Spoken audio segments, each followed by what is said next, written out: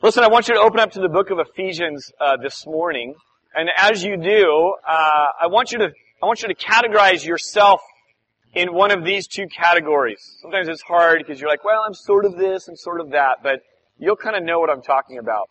Some of you in this room are those who kind of speed through life, and you walk into let's say a museum or an amusement park, and you can pretty much hit everything that's there to offer, in about 40 minutes, depending on the size of it. And others of you, just by nature, are lingerers. And it takes you several days to get through the exact same museum or amusement park or whatever it is. This shows up particularly in TV watching. I would say that typically those who rush through an amusement park are doing this all the time, because they're wondering, like, what else is on? And they're always on to the next thing, right? And others of you are like, hand me the remote and back away.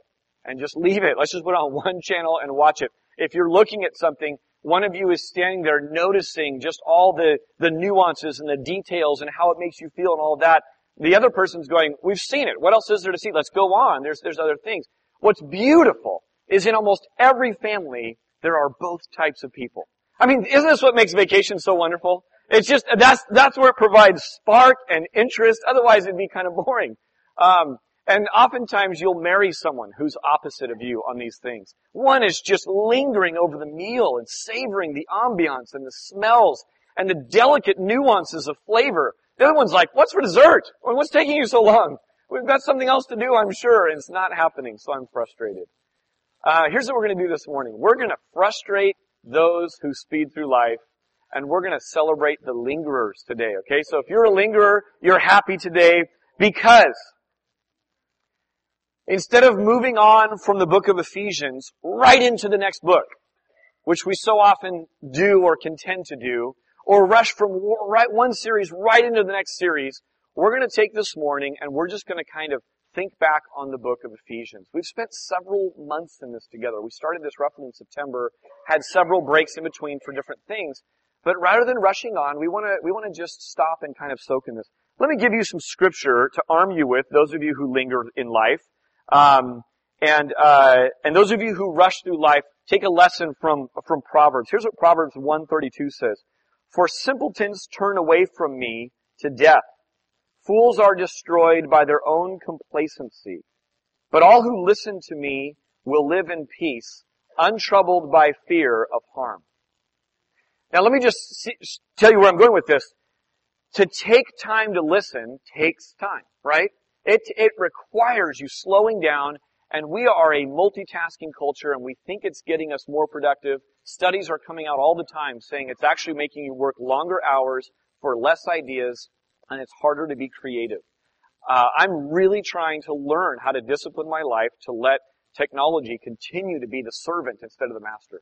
Letting information continue to serve me instead of me serving every tidbit of information. Let me tell you a little tip right now that I'm going through, and I do this periodically.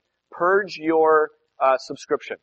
So if you get RSS feeds for different blogs, save only those that really can translate into wisdom one day, rather than just more data. I have gone through this week and unsubscribed to about 3 different emails that I was getting, and I've been deleting them for months. They come in, I just delete them. I go, well, instead of doing that, that's one more tiny distraction. Go down to the bottom, unsubscribe, click it, and say, yes, I do in fact not want to receive your junk mail anymore. It's really easier than all the junk mail you get through snail mail. So just a little tip. Lingering on the book of Ephesians. Psalm 145 verse 5 says this, I will meditate on your majestic, glorious splendor and your wonderful miracles. What we want to do this morning is spend some time meditating. And I intentionally didn't give you notes necessarily. What I want you to do is, maybe it's good for you if you're a serious note taker like I tend to like to write things down. Maybe it's good to put it down and just let the words wash over you. We're going to hear a lot of Ephesians. We sang, Children of God is Ephesians chapter 1, parts of 3, and the very first part of chapter 5. We sang earlier, Your grace is enough. All these themes that we're singing this morning even are just washing over these truths that we're talking about. There was a newspaper article, and yes, it was a newspaper, so it shows you this was a little while ago. that this happened. But I think it was back in Idaho or Iowa. And I apologize for those of you who are like, those are two clearly different places. I apologize. It's just one of those two. So, it reports of an elderly lady who had done her shopping, and upon return, she went to go put her bags into her car, and she found 4 white males in her car. She reaches into her bag that she had with her, and she pulls out a handgun. Like I said, this is somewhere other than here, but this happens in certain parts. Pulls out her handgun and shouts to the people in the car that she has a gun, that they need to get out of the car right now, and that she knows how to use it and will use it. The guys inside decide, we don't want to wait around to find out if she's serious. We're not going to wait for a second invitation. They jump out of the car. This elderly woman then proceeds to put her stuff into the back seat of the car, gets into the car, and goes to turn the ignition, but her key won't fit in the car. What she realizes is, oh, this is an identical car to one 4 spots over. So she gets her stuff out, walks over to her car, proceeds to put her stuff in the back of her car, gets into the car, turns the ignition, and drives straight to the police station. What she was going to do is go and report this, and as she's talking to the sergeant begins to laugh so hard he's about ready to pull himself into 2 pieces, and he points to the other end of the counter where there's 4 pale-faced white guys reporting a carjacking granny. And fortunately that day, no charges were pressed on either side, and it was all a big misunderstanding. That just illustrates something for us, doesn't it? It illustrates the need for grace in our life. I don't know if you've ever had that happen, but you've had instances where you've had a giant oops, and you're like, can we just have some grace come out here? Grace is interesting because grace can't be demanded. It can only be offered by someone in authority to prosecute you. And so in this moment, the granny didn't have any right to say, give me grace, I deserve it. She didn't deserve that. She deserved law, and instead she was extended grace and mercy. Ephesians chapter 6. We are going to read the last few verses here that we haven't covered up to date. And so look with me at verse 21 and following, and we'll just finish out the chapter. So that you also may know how I am and what I am doing, Tychicus, the beloved brother and faithful minister in the Lord, will tell you everything. I have sent him to you for this very purpose, that you may know how we are, and that he may encourage your hearts. Peace to the brothers, and love with faith from God the Father and the Lord Jesus Christ. Grace be with all who love our Lord Jesus Christ with an incorruptible love, or with an undying love, is how one translation puts it, and that's how we sing it. Look at how Paul ends the book. He ends it with grace and peace. Going back several months ago, Ephesians chapter 1, grace to you and peace from God our Father and the Lord Jesus Christ. Paul starts off his message with grace and peace. 2 amazing words to meditate and think on. They're given to us. They're gifts to us. All we can do is receive those gifts. And then he ends it with these same 2 words. We decided, the overall kind of one sentence theme of the book of Ephesians was this, and we haven't come back to it in a while. But there is one plan ruled by one God, the one true church, and each Christian has a lofty position by grace and must live accordingly. I think Paul starts off with this word grace and this theme, introducing it, because he knows that everything that's going to be introduced in this letter, grace is essential to. Think about this. Grace is essential to the creation of this new entity called the church, which he's going to introduce throughout the rest of the letter. Grace is essential for the calling of each individual Christian. Ephesians chapter 2 verse 8 says, "For by grace you have been saved through faith." And grace is essential for living the conduct that is befitting the children of God. We just sang, we are saints. We're the saints. We're the children of God. How is that possible? I mean, I know you people too well, and you know me too well. Isn't that only possible by God's grace? His ongoing grace? His initiating grace? His sustaining grace? That's the only way it's possible. In typical Pauline fashion, he starts off with doctrine and then moves on to conduct. Starts with belief and then proceeds to how does that change your behavior. We talked about the fact that this is theologically significant. Only as we die to ourselves, rise in newness of life in Christ, can we even begin to think of walking in the power of the Holy Spirit. And of course, if you invert this and you say, let's try to get our practice down. Let's try to get our conduct good and shiny on the outside, and then maybe God will accept us. What you have is a tailor-made recipe for modern-day religion, which only steals, kills, and destroys. There's no life in that. There's no power in that. Without taking a whole bunch of time, what I'd like to do is this. I want you to think about something. If you were to go and describe to someone who was not a Christian, clearly biblically illiterate, meaning they just haven't been exposed to the gospel, to the Bible, to things of God, and you were to try to describe to them, what is the church all about? I mean, if someone saw you coming and going to this place, and they said, I notice you guys come and go a lot. What's the church about? I want you to just think of how you would describe what that is. And think about this. It actually begins to get a little bit more challenging as you grow in your understanding of what the church is. As we looked at Ephesians, we've seen the church is not this building. Would the church continue to go on if this burned to the ground tomorrow? Absolutely. We're actually, Naomi and Rich and I had a little follow-up meeting to the latest neighborhood workabout, which was an awesome time, by the way. And we're planning on doing another one in the fall. And we're actually continuing to let that morph and grow so that we'll be a biblically faithful church. And one of the things that was stated in that wrap-up meeting, how do we do this better next time, is one of the things we're thinking of doing is, isn't the church the people? Well, of course it is. And so one of the things we're toying with and praying about and kind of wrestling through is, how do we centralize what needs to be centralized, but maybe decentralize what needs to be decentralized, so that even more people are ministered to and impacted by. As you think about how you would describe the church, you'd probably start to grab metaphors and you start to pull from things. Some of them might be biblical, some of them might be something that just kind of comes out of your own mind. But you're left wanting to kind of help people understand, how is it more than a building? What does that mean? What's the mystical component that as we worship here today, there are people right now in Vancouver that are worshiping God, and they're part of the same church. They're part of this universal church that God's growing and building. And as we sing that we're the saints and children of God, we actually have a tie to people centuries old that have sung those same ideas and sung those same words. It's a profound mystery is what it is. As we walk through Ephesians, what we got to see was this. We got to see that Paul, under divine inspiration, wrote down different metaphors. He grabbed onto different metaphors and described the church. Here's what's so marvelous about it.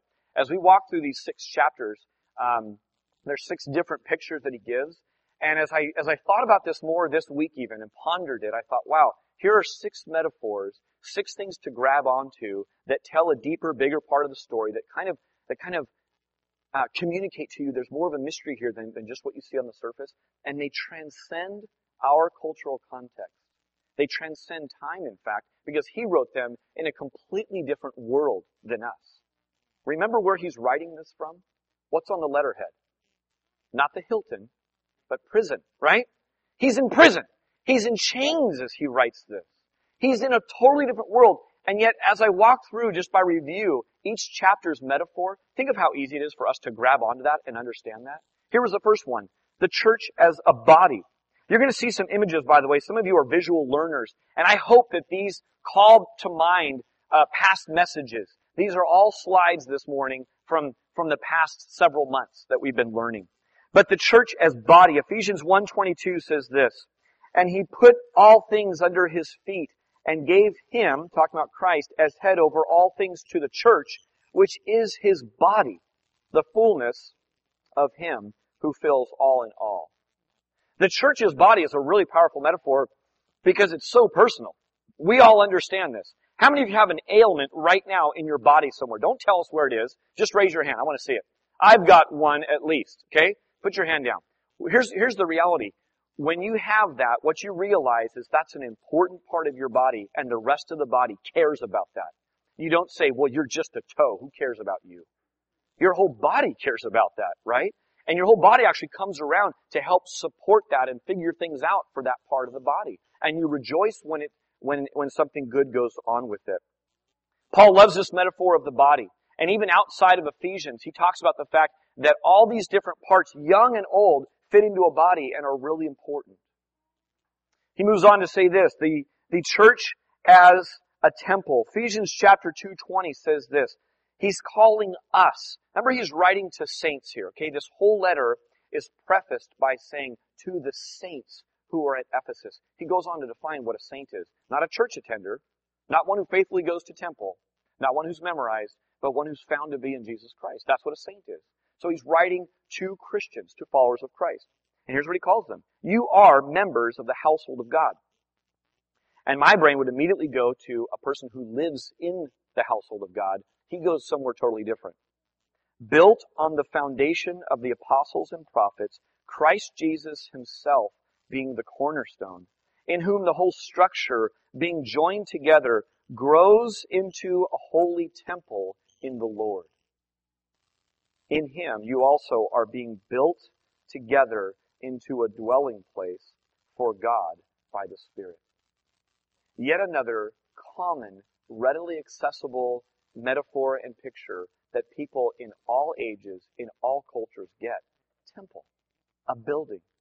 The church as a living building is what we're talking about. And we're built on the cornerstone of Jesus Christ, the firm foundation of the prophets and the apostles, and that somehow us being fitted into place and growing up in this living temple has to do with the historical church and those brothers and sisters who've gone before us, some of them paying with their blood to stand as a witness for Jesus Christ, such that the people of God today remain alive and well in America.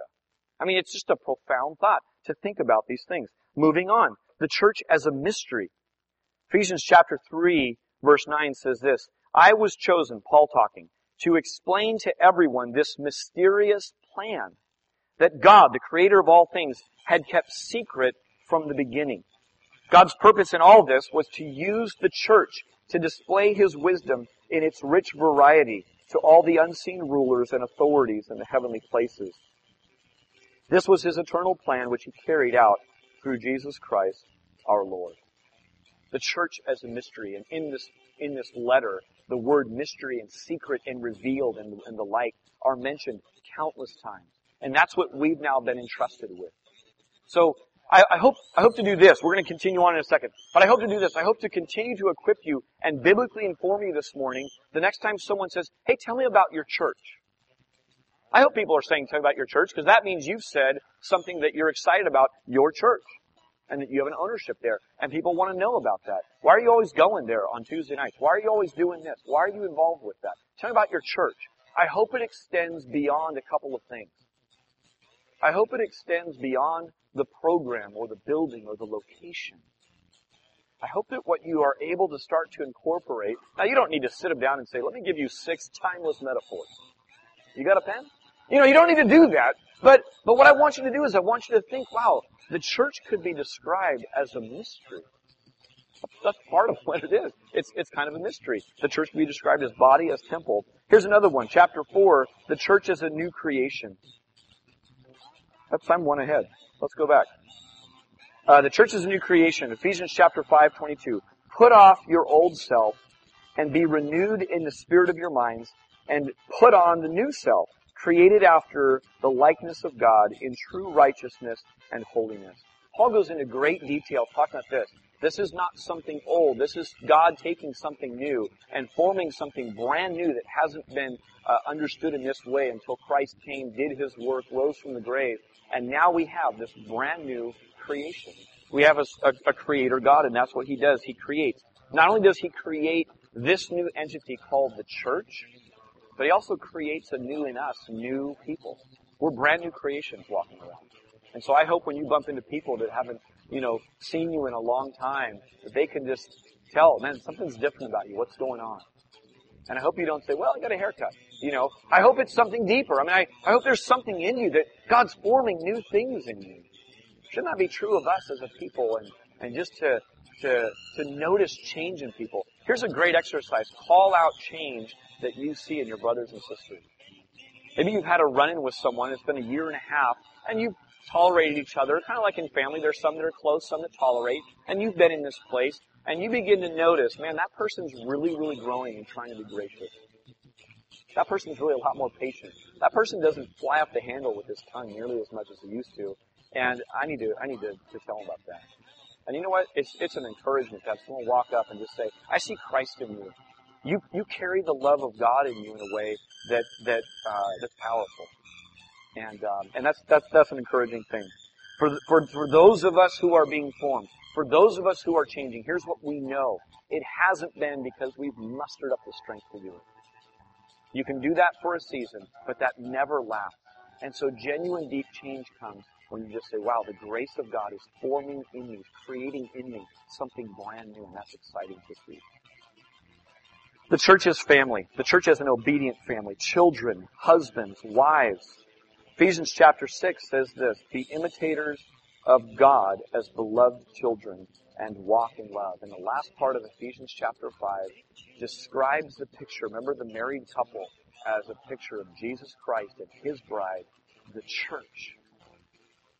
And then right away, there's no chapter divisions in the original, right away it moves into children being obedient to your parents. Parents, fathers, don't exasperate the children. That all of you in submission as children of God that we just sang that we are, walk in love with one another. And the church is a family, and that's just a beautiful picture. It's exciting to know that God is in the business of taking lonely, isolated, wandering people and placing them in families. We got to have an exciting conversation with a woman not long ago whose husband and her are considering adoption. And she was curious about our story, and we got to share a little bit.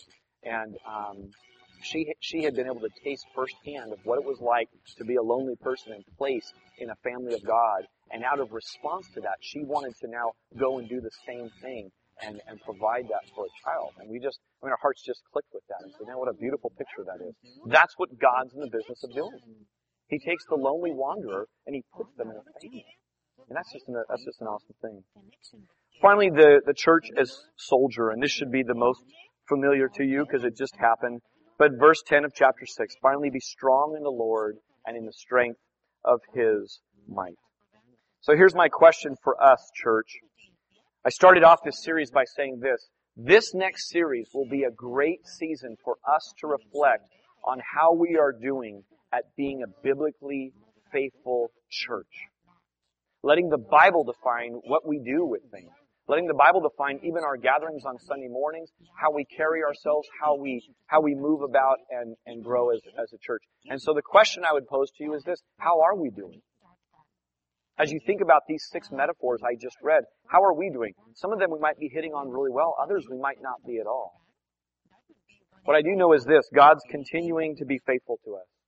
God's continuing to grow us and lead us as we move forward as a church. Something else about Ephesians that is unique to some other books of the Bible is this.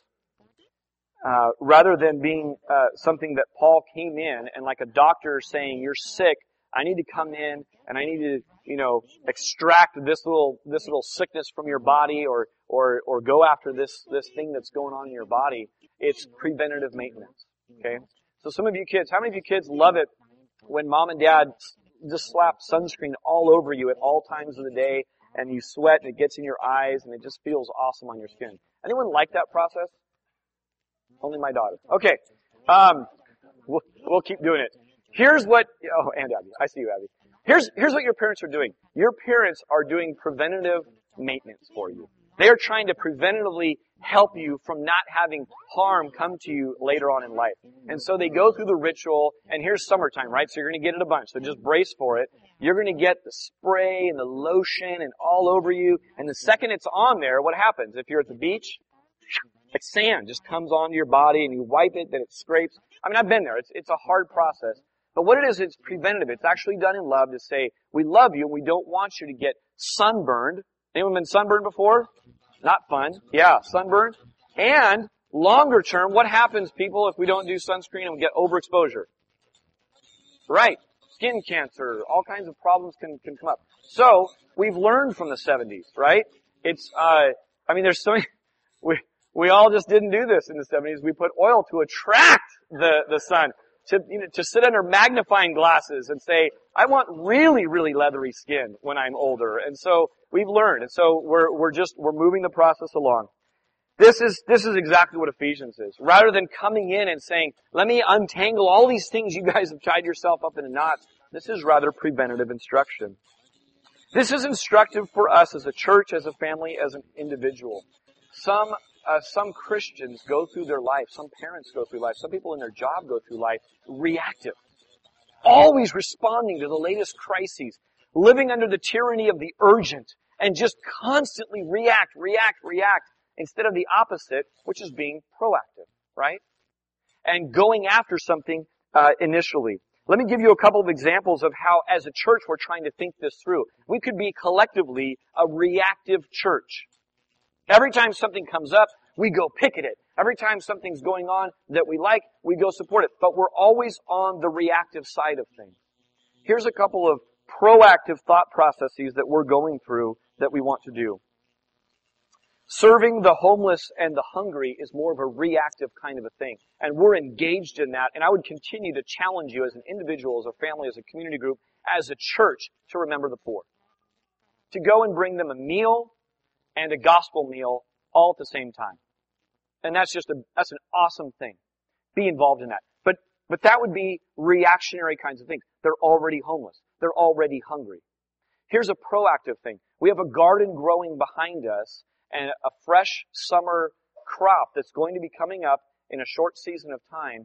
And the mission and vision behind the garden is to be proactive in saying, what if we could keep some people from falling right beneath the line where they're in a place receiving government assistance, receiving help on the grid, being supported, and not falling out from under that and now living under the bridge over here at Almond Expressway in Brenham. Do you see how both are important? But one is proactive and one is reactive. Let's be engaged in both of those. Here's another example. There are many small groups around many churches focused on recovery. And those are powerful things. Many in this room have benefited from recovery kinds of small groups. I think those are great, but those are reactive. The problem's already there. The bondage is already there. It's how to apply God's Word to come and free you from that. Here is a proactive opportunity. Working toward a healthy, and by healthy I simply mean a biblical view of alcohol, sex, marriage, money, relationships. On and on we could go. So, community groups that focus on, let's train ourselves right now, before we become a statistic, before we fall into a devastating pattern of destruction in our lives, let's get biblically informed and let's let the message move from our head to our heart, out into our life by going and doing this. Here's what's so challenging to our flesh. In the moment, when I'm out at the beach, I don't feel the need for sunscreen. I only feel that later on in a different season.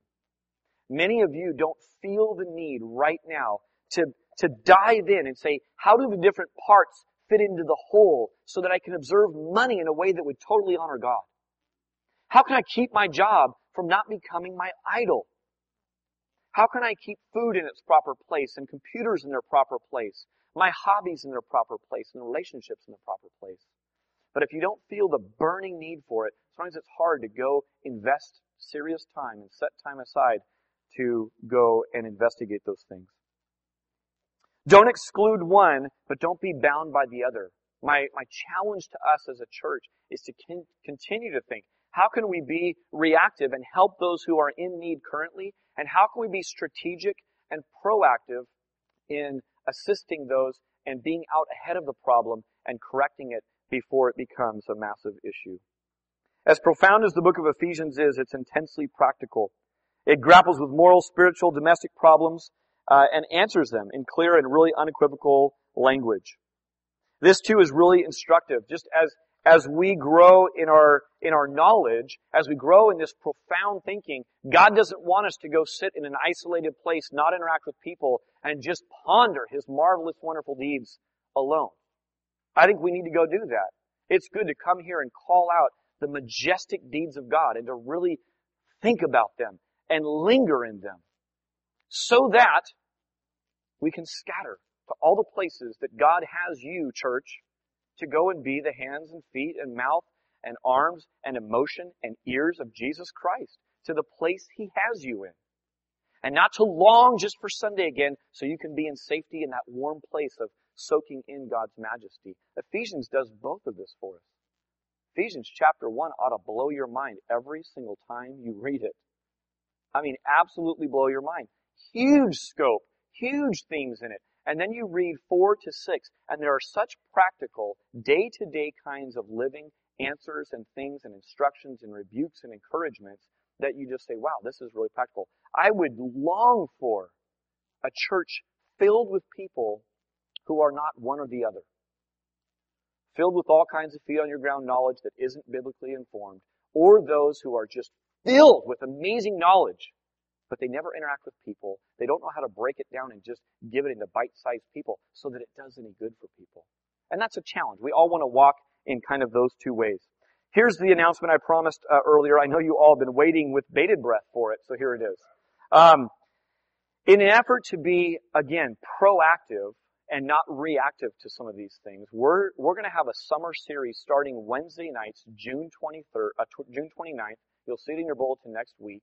And it's going to go for 6 weeks. And there are going to be several different tracks where you will get to come and you'll get to just dive deeper into some topics that on a typical Sunday we just don't cover.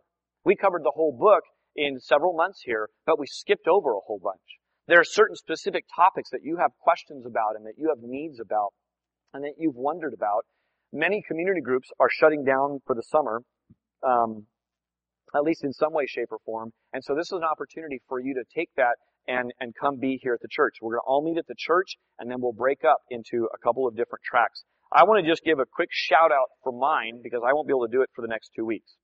I'm going to be leading one, and I'm going to be roping in some other people from the church, but I'm going to be leading one that I'm going to call Eat to Live, How to Enjoy Your Bible. And here's what it is. It's really for a couple of different mindsets. Let me toss this out to you. You would all agree that eating is vital to your survival, right? I mean, just no question about it. Some of you are thinking right now, amen, brother, hurry up. We've got a welcome lunch, and I'm hungry. So it is with digesting God's Word, the Bible, to a disciple's spiritual life. If you do not eat, you will get sick, shrivel up, and you will die, and it won't be pretty. Spiritually, it's exactly the same way. If you do not digest and eat God's Word, you will shrivel up and die as a Christian. It will cause you to be sick. Most people, I think, in this room don't need to be convinced of the need for God's Word. I think you need to be convinced in one of two ways. One is this. I think most in here either need to be convinced or helped with motivation to do it. And motivation has to do with this. If I told you right now, the first person to run on their feet to Milpitas gets a prize.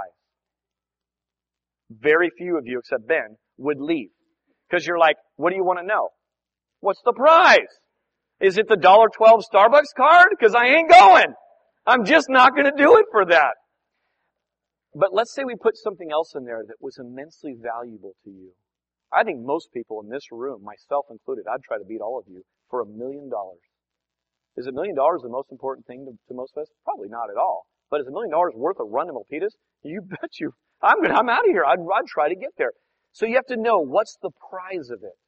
So in talking about motivation to digest God's Word and to spend the time that it takes to be in God's Word, you need help with motivation to know what the prize is.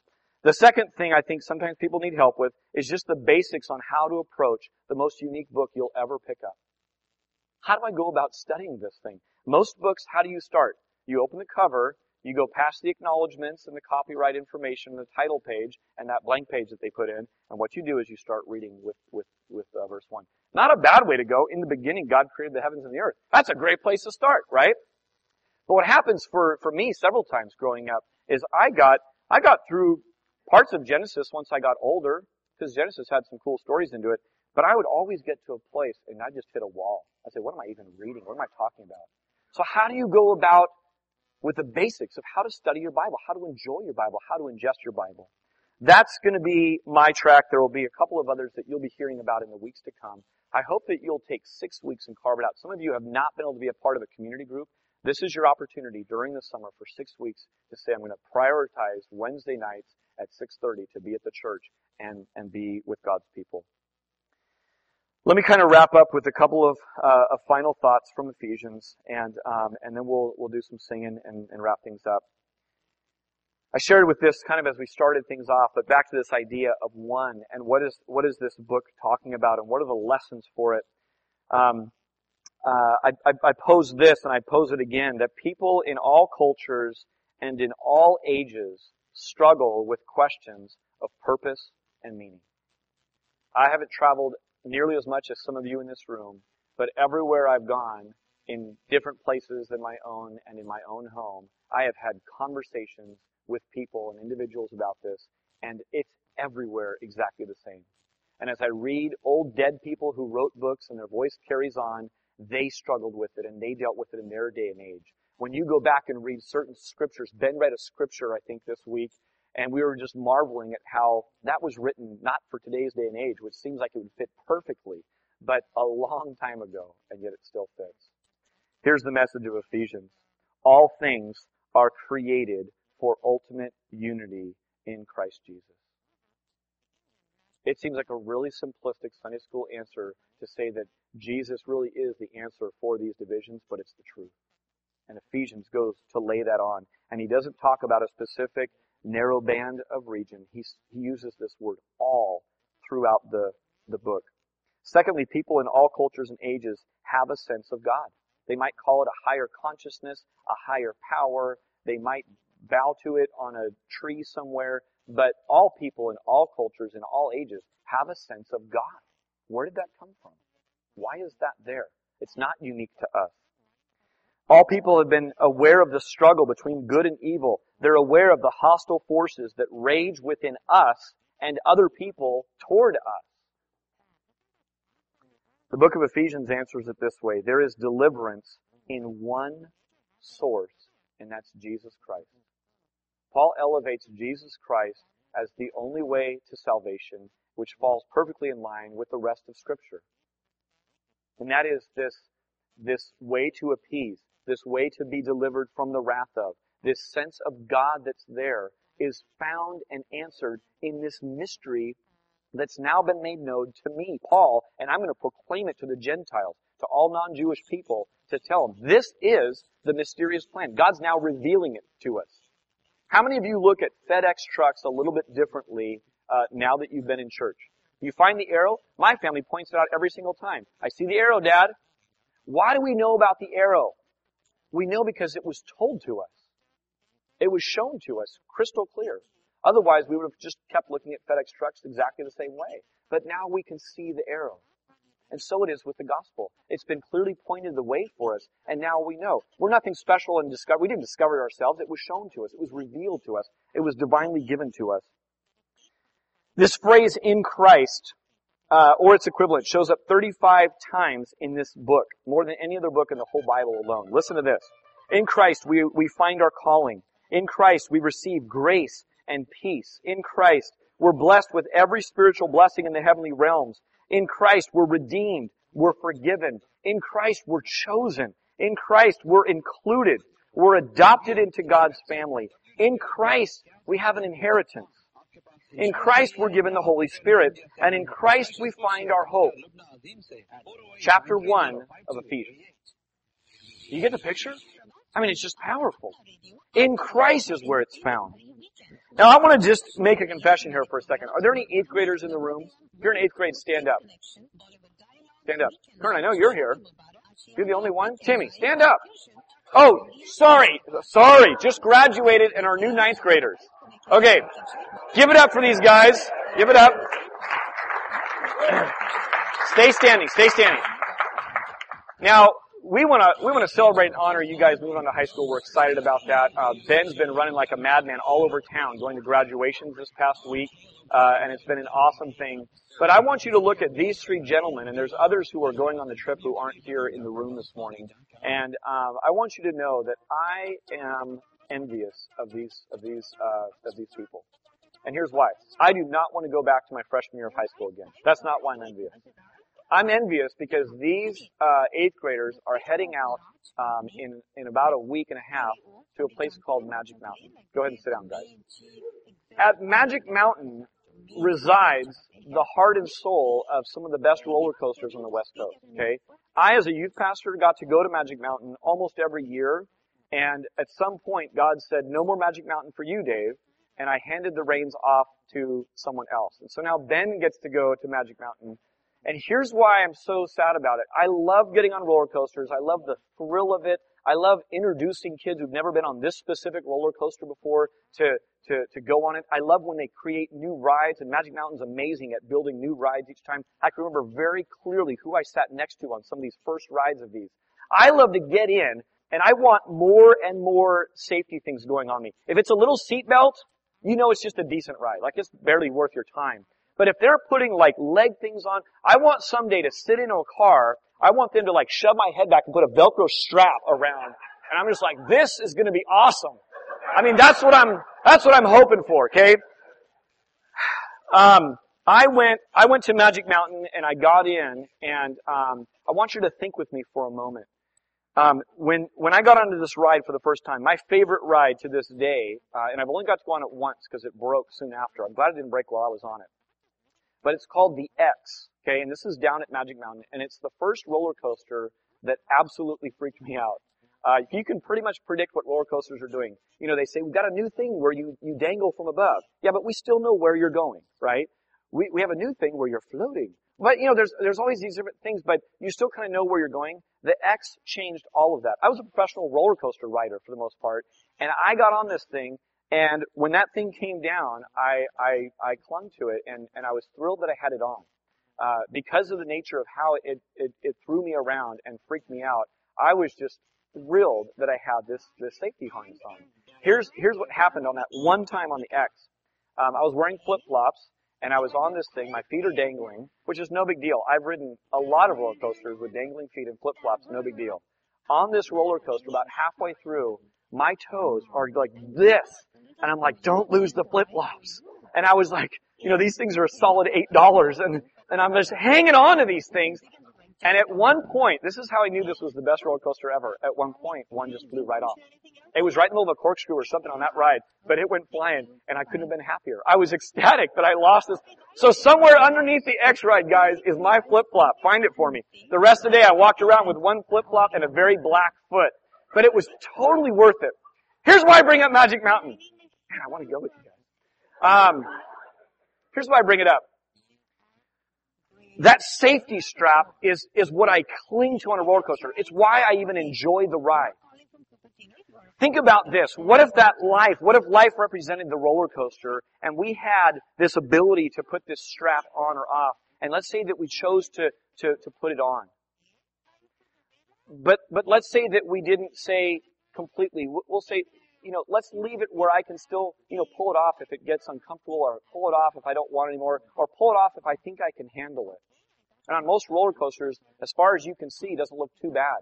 Much of life is like that. I can see it's not too bad. I can manage that. It's what's coming like in a couple of minutes that we can't handle, right? I was thrilled to have this on because my very life depended on it. I want to read for you a quote and let you make the connection between this from a guy who wrote this a long time ago, one of the great preachers, Charles Spurgeon, in a book called All of Grace. Listen to this, talking about people who are in Christ, who receive Christ part way. Here's what he says. They set out trusting to Jesus in a measure, but looking to themselves for continuance and perseverance in the heavenward way. And so they set out faultily, and as a natural consequence, turned back long before. If we trust to ourselves for our holding on, we shall not hold on at all. If we trust to ourselves to hold on to Christ, if we trust to ourselves to complete our walk, so many people trust in Christ for a season. It felt good for a season. They placed their trust in Jesus for a season. And then somewhere along the line, they got tricked into thinking that the continuance, the perseverance of this walk of faith somehow depended on their upright walk, on their prayer life, on their devotional life, on their good deeds toward other people, on their church attendance and tithing, whatever it might be.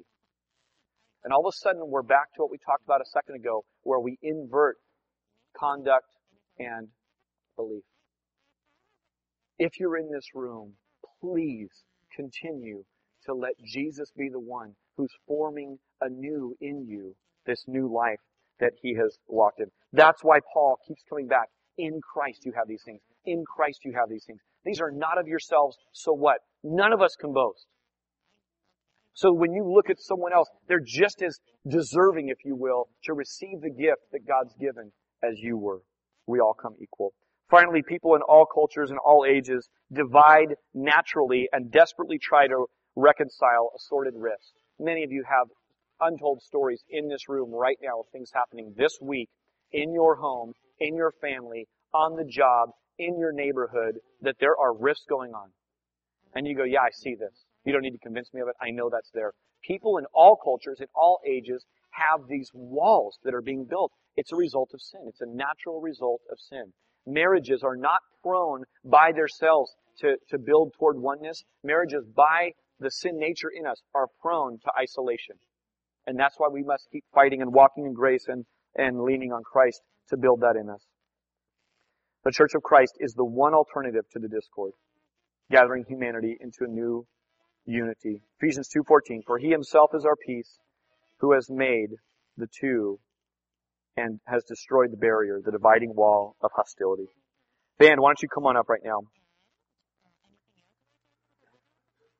My prayer for us as a church is that Ephesians, while we're going to wrap it up today and move on to other things in the coming weeks, that the message of Ephesians, that walking in and seeing this banner, this word one, and all these different ones that are there, we'd continue to pray and say, God, would you continue your work of one in this location and in the hearts of the people that gather here on a Sunday?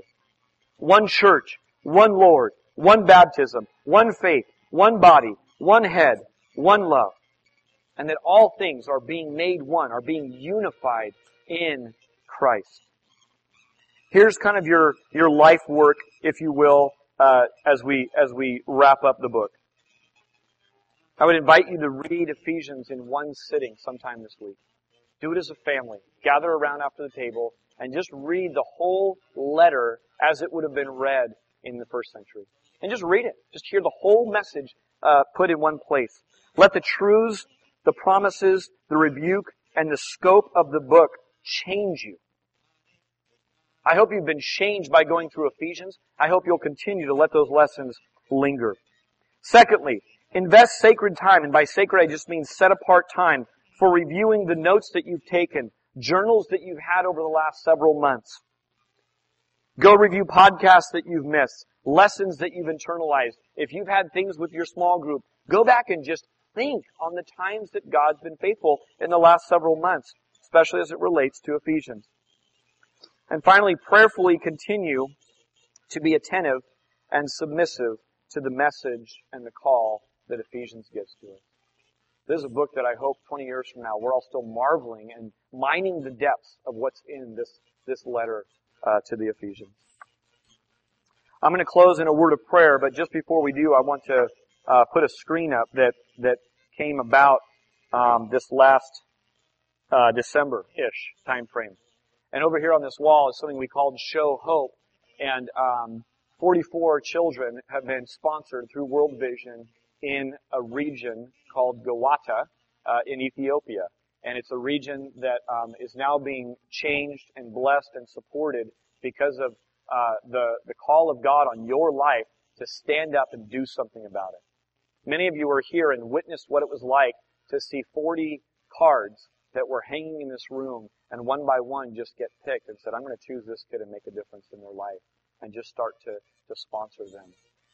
Becky and I have been in touch with World Vision, and we're still praying. I would really covet your prayers that we could, on our pending trip here in a week, be able to touch base with the leaders of that, be able to bring news from our church in San Jose. I was telling the World Vision person, I said, look, we're not trying to get NBC's name out there. We don't care one bit about that. We want to bring news from the Church of San Jose that someone cares about you guys. Someone cares about the work that you're doing. Leaders in this region, we're supporting you in prayer.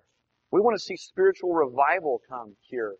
We want to help out by meeting some physical needs, but also by letters, also by communication, also to know that prayers are there. Isn't this exactly what Paul sent Tychicus to do? To go and send word how things are going. And he was a faithful minister of Christ as he goes out and sends word there. Becky and I, Lord willing, will be meeting our kids in about a week and a half. And we'll be going to court. We'll be in Ethiopia. We will not be with you. You're in great hands here. Things are covered.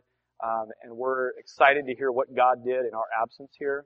But pray for us. Pray for us as we go that we'd be faithful ministers in whatever situations God would have us be in. Let me close right out of Ephesians and ask that you would all just stand right now. And why don't you grab a hand of someone next to you, go across the aisles. Let's get one big hand-holding love party going on. And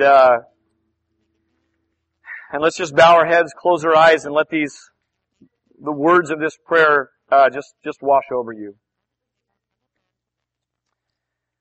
I do not cease to give thanks for you, remembering you in my prayers, that the God of our Lord Jesus Christ, the Father of glory, may give you a spirit of wisdom and of revelation in the knowledge of Him, having the eyes of your hearts enlightened, that you may know what is the hope to which He has called you, what are the riches of His glorious inheritance in the saints, and what is the immeasurable greatness of His power toward us who believe, according to the working of His great might, that He worked in Christ when He raised Him from the dead and seated Him at His right hand in the heavenly places, far above all rule and authority and power and dominion, and above every name that is named, not only in this age, but also in the one to come.